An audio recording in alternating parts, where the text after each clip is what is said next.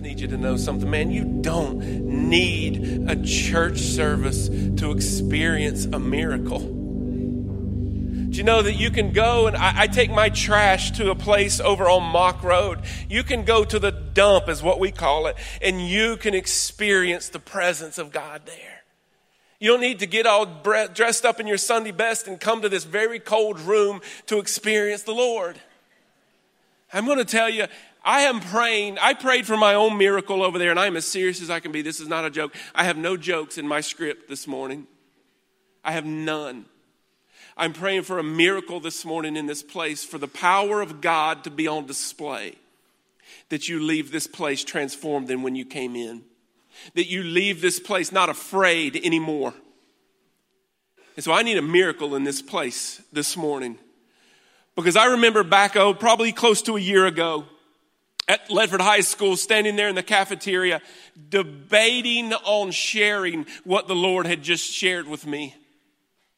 I debated. I was back and forth behind our little screen that we had there. I debated, God, I don't want to say this. God, I don't want to present this to the people. God, I don't want to go out there and say what I just heard you say. But I'm just trying to get in the habit of being obedient, and so I did. And can I tell you, I have the exact same feeling in this place this morning where I am nervous. I'm almost scared to share with you what I feel God has laid on my heart this morning. But I'm just trying to get in the habit of being obedient. And so I have intercessors who are literally praying this very second.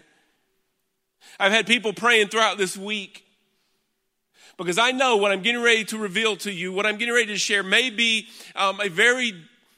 it may just be a very difficult thing. You will not see it as truth, but I say it may be a very difficult truth for you to want to grasp a hold of. And so here we go. You ready? There's a picture that's going to show up on the screen, and I actually took this very picture with my own camera, my own iPhone camera. I told you, and you guys, many of you know that we were in Israel a couple of weeks ago, and I was standing, where this picture was taken, I was standing on a place called the Mount of Olives.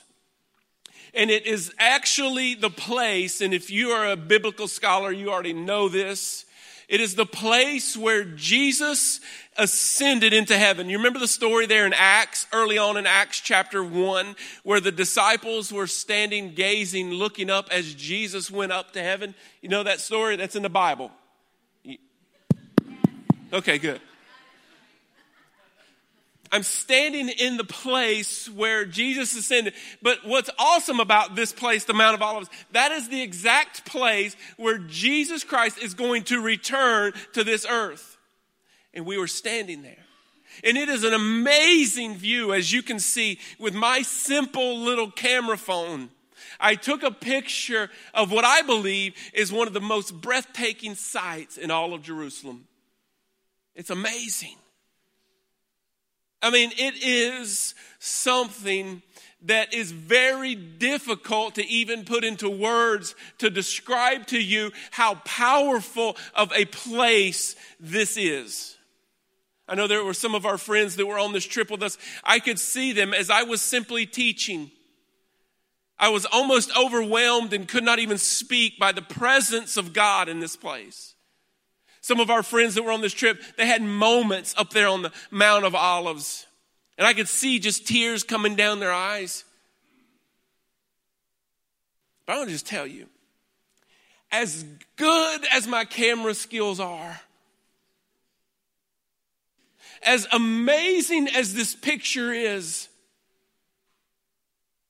and as eloquent as I possibly could tell you how amazing this very place that we call the Mount of Olives is, there is no chance in this lifetime that I could describe to you the magnitude of encountering this place for yourself.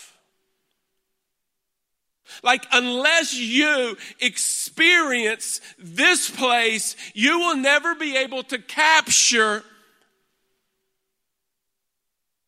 the power that is in this place. And you say, well, Scott, are you trying to sell trips and tickets to your next Israel trip?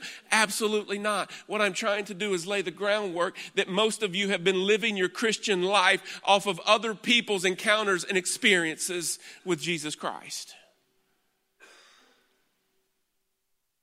You've been trying to live this relationship with Jesus under the influence of Jesus off of someone else's experience.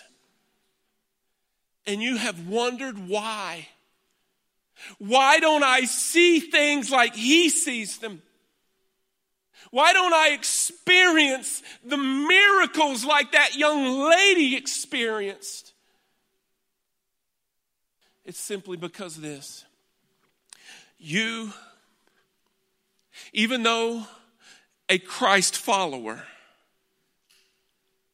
yes, sealed by the blood of Jesus Christ, Christian, you have never personally had an encounter with the power and the presence of God, that we know him by name as Holy Spirit. And see, if you take notes in this place, if you want to remember something when you leave out of this place, it's this. You have to have an encounter with God. Please don't throw the rocks yet. Beyond your salvation moment. Oh God, I didn't know if I'd get any amens on that one. You must have an encounter with God beyond your salvation experience. You have to have a personal encounter with God. You have to have an encounter, an experience that is all your own. Much like Jamie, as she just shared the story, that was a personal encounter that she and only she can experience. Don't you dare go get fueled off of her story. Don't you dare go and live the rest of your Christian life off of my story or her story or your grandparents' encounter. You have to have your own personal encounter. And you see, that's what our responsibility is here at this place. It's to set the stage, not here just on Sunday morning, but to set an environment where you can come and encounter the power and the person and the presence of God Almighty. That's our responsibility. And that's why God's continuing to say, we've got to set more environments.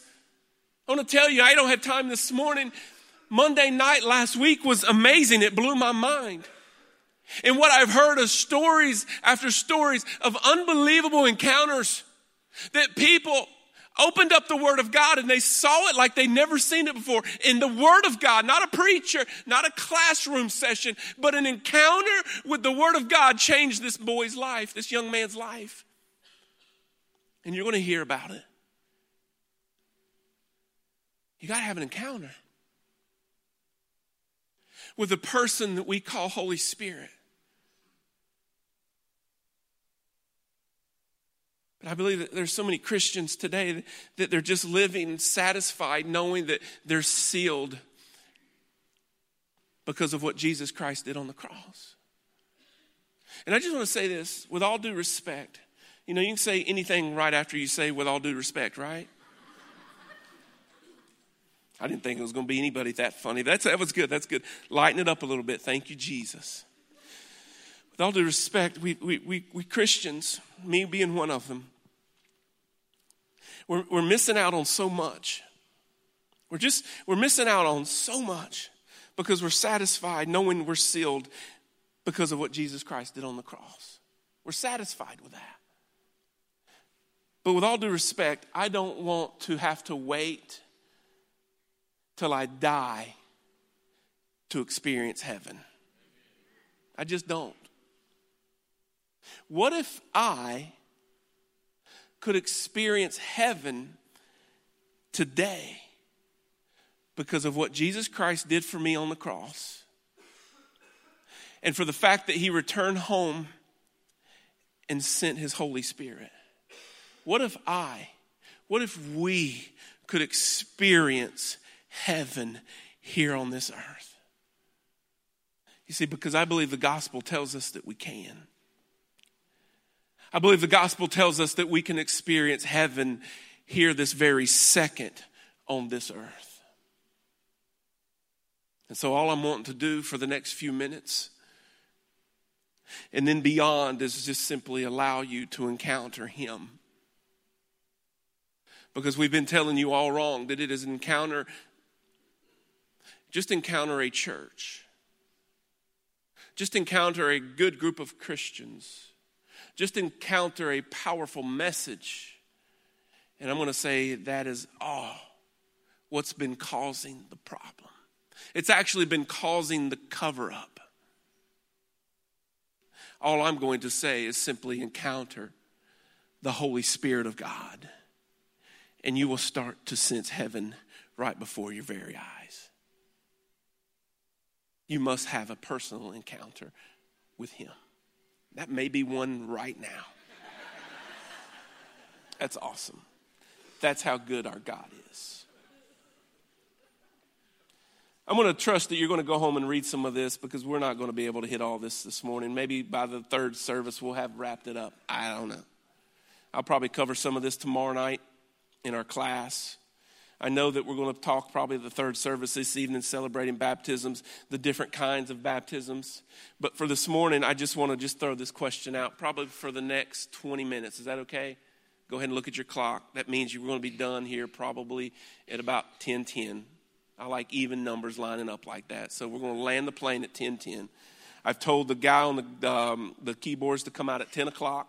That's how structured we got this thing. No, it's just real. Here we go. I'm going to ask a question, and I want you to answer it in your brain. It's like my little child, my Lincoln says, Daddy, I prayed in my brain. I want you to answer this question in your brain. I mean, every one of you answer this question in your brain. How far down the list, if you were making a list, how far down the list would you have to go to find the answer power when you are defining your life? How far down the list would you find the word power when defining your life? I can take it a step further, but for time's sake this morning, I'm not going to go in this direction. But how far down the list would you find the word power to answering the question that it defines your marriage, or it defines your workspace, or it defines your attitude, or it defines, you name it. But I'm not going there. I'm just going to stick with your life.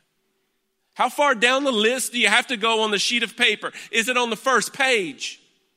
Did it even make the list? Because what the gospel message tells us is that every believer in Jesus Christ has the opportunity to have at the top of his or her list the word power. Now, this sounds like a prosperity message. Let me just go straight to the word. Is that okay? I feel that that's always safe. Let's go to Acts chapter 1. Let's look at this. Acts chapter 1. I'll wait till you get there. Acts chapter 1, verse 4.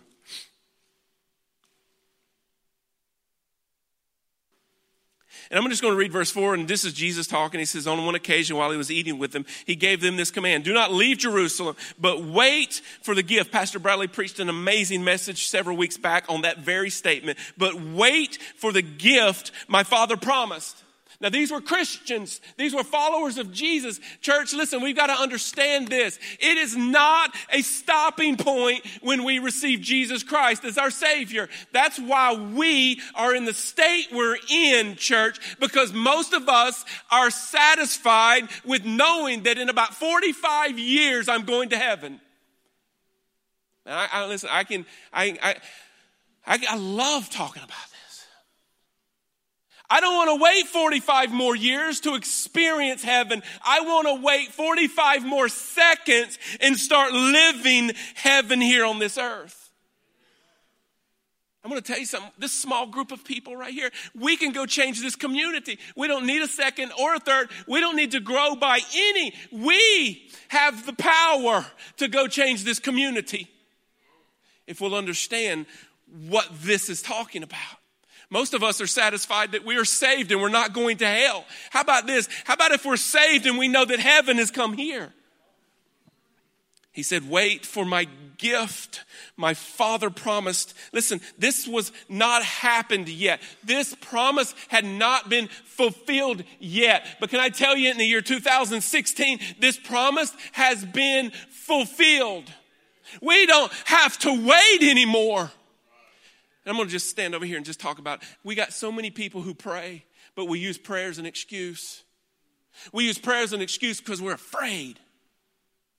We are terrified of what God may tell us to do next. And so we say, well, I'm just going to pray about it, hiding behind the cover of fear. And Satan and all of his enemies love it when a Christ follower says in fear, I'm just going to pray about it. How about this? How about this? How about you start moving and you go and you walk through doors and not afraid of it being a wrong door that you walk through? Can I just tell you something? God's not looking at your performance. He's not looking at how well you walk through doors. Listen, if you walk through a door that you are not supposed to walk through, he loves you so much as a son or a daughter, he will gladly bring you back on course and say, no, that wasn't the door that I wanted you to walk through, child. I could fill up months and months of a series and just talking about the wrong doors that I've been walking through. But he didn't turn me into a pillar of salt. He didn't kill me. I believe actually this is what happens. When he sees one of his sons or daughters trying to be obedient, walking through a wrong door, I'd be like, man, that is a great try. That is look at my son going the wrong way. At least he's moving.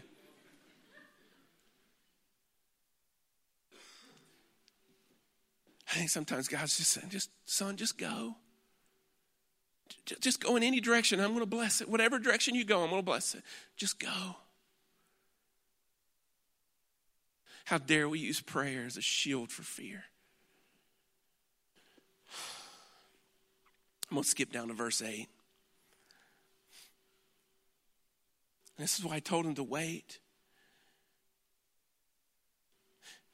Because in verse 8 he says, but you will receive what?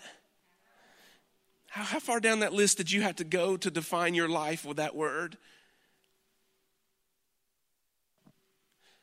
But you will receive power when the Holy Spirit comes on you. Listen, I understand that for many in this room, you've got this, you understand this. You've been there, you've done that. But there's a few of us in this room that we have never lived our life with this truth as a reality. We've never had this become a reality for our life. We have Jesus Christ as our Savior, as a reality. We can't wait to go to heaven, but we do not have the reality of a Holy Spirit. He just used a gift coming down to us to invade our life, to control our minds, to control the way we speak, to control the way we act, to control every ounce of our life. That's not a reality, church. Because if it is, revival would have already changed this community and we would be going to the next. We would have miracles defining everyday life. We would have Christ followers operating under the gift set of the Holy Spirit. That's more Monday class that we're going to be talking and diving into that. This morning, I just don't have time to go into that level of your very specific gifting that the Holy Spirit has promised everyone who believes in Jesus Christ. Not just a bunch of preachers, not just a bunch of missionaries who go to Africa, not just a bunch of 85-year-old Christians who've been doing this all their life. No, what if our young children understood their gift set in the Holy Spirit? These little kids would surpass mom and dad like it was nobody's business.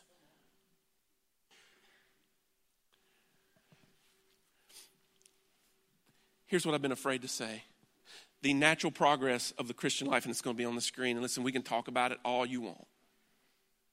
But it's going to take months and some time. But the natural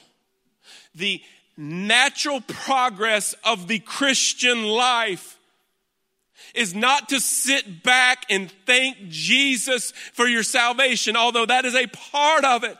But the natural progression of the Christian life is to desire more. And I can interchange the word more for Holy Spirit this morning. The natural progression of the Christian life is to desire Holy Spirit.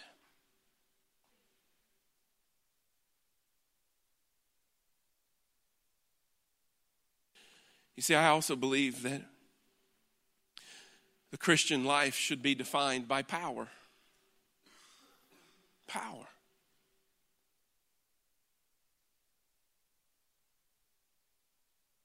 And he said it. But you will receive power when the Holy Spirit comes. And this is not a beat down. This is just an enlightening, dead on. Look at that, 10 o'clock. Look at that. I want everybody to turn around and look at that clock. Somebody look at that. That's how good we are.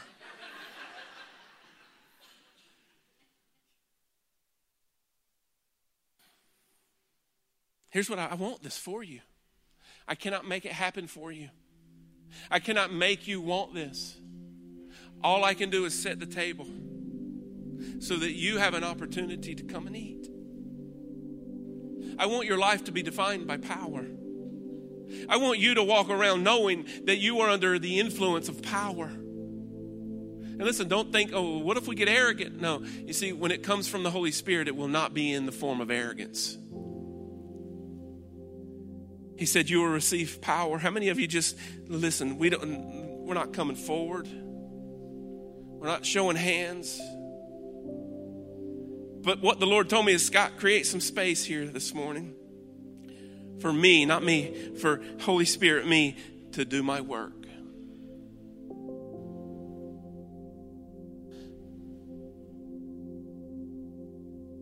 You see, what I want, because once you encounter the power of the Holy Spirit, is your life isn't defined by struggle. Your life isn't defined by suffering. But man, what I want your life to be defined by the supernatural.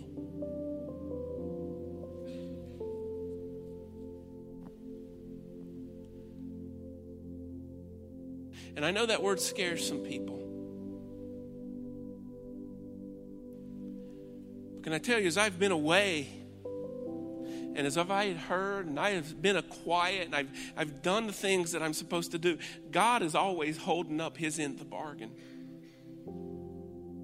This is what he's revealed to me. I want your life to be defined by the supernatural. And if that scares some of us away, then listen, that's okay.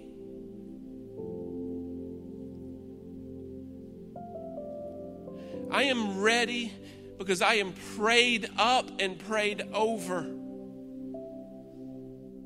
I am ready for ridicule. I am okay with that.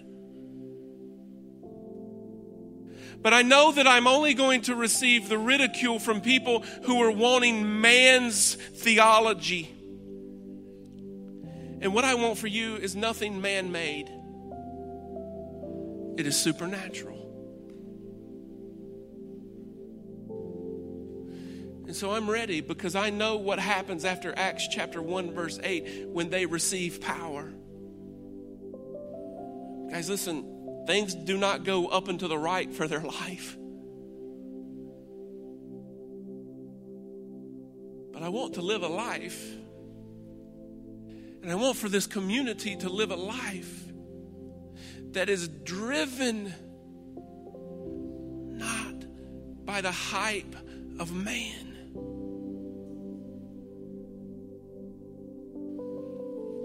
But I want you to live by encounters with our holy God through the Holy Spirit. I want you to live a life, every single one of you, that is defined by power.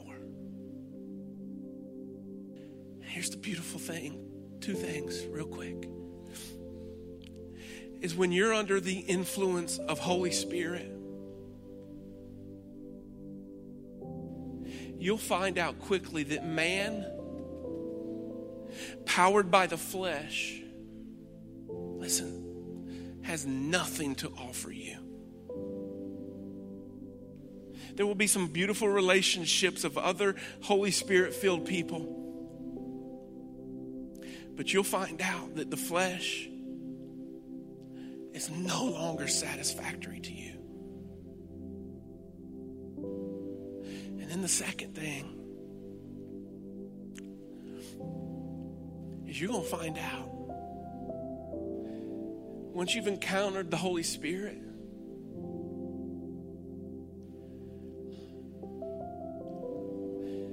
and I don't even know how to put it into words, much like my picture, you're never going to be satisfied with anything less than heaven on this earth.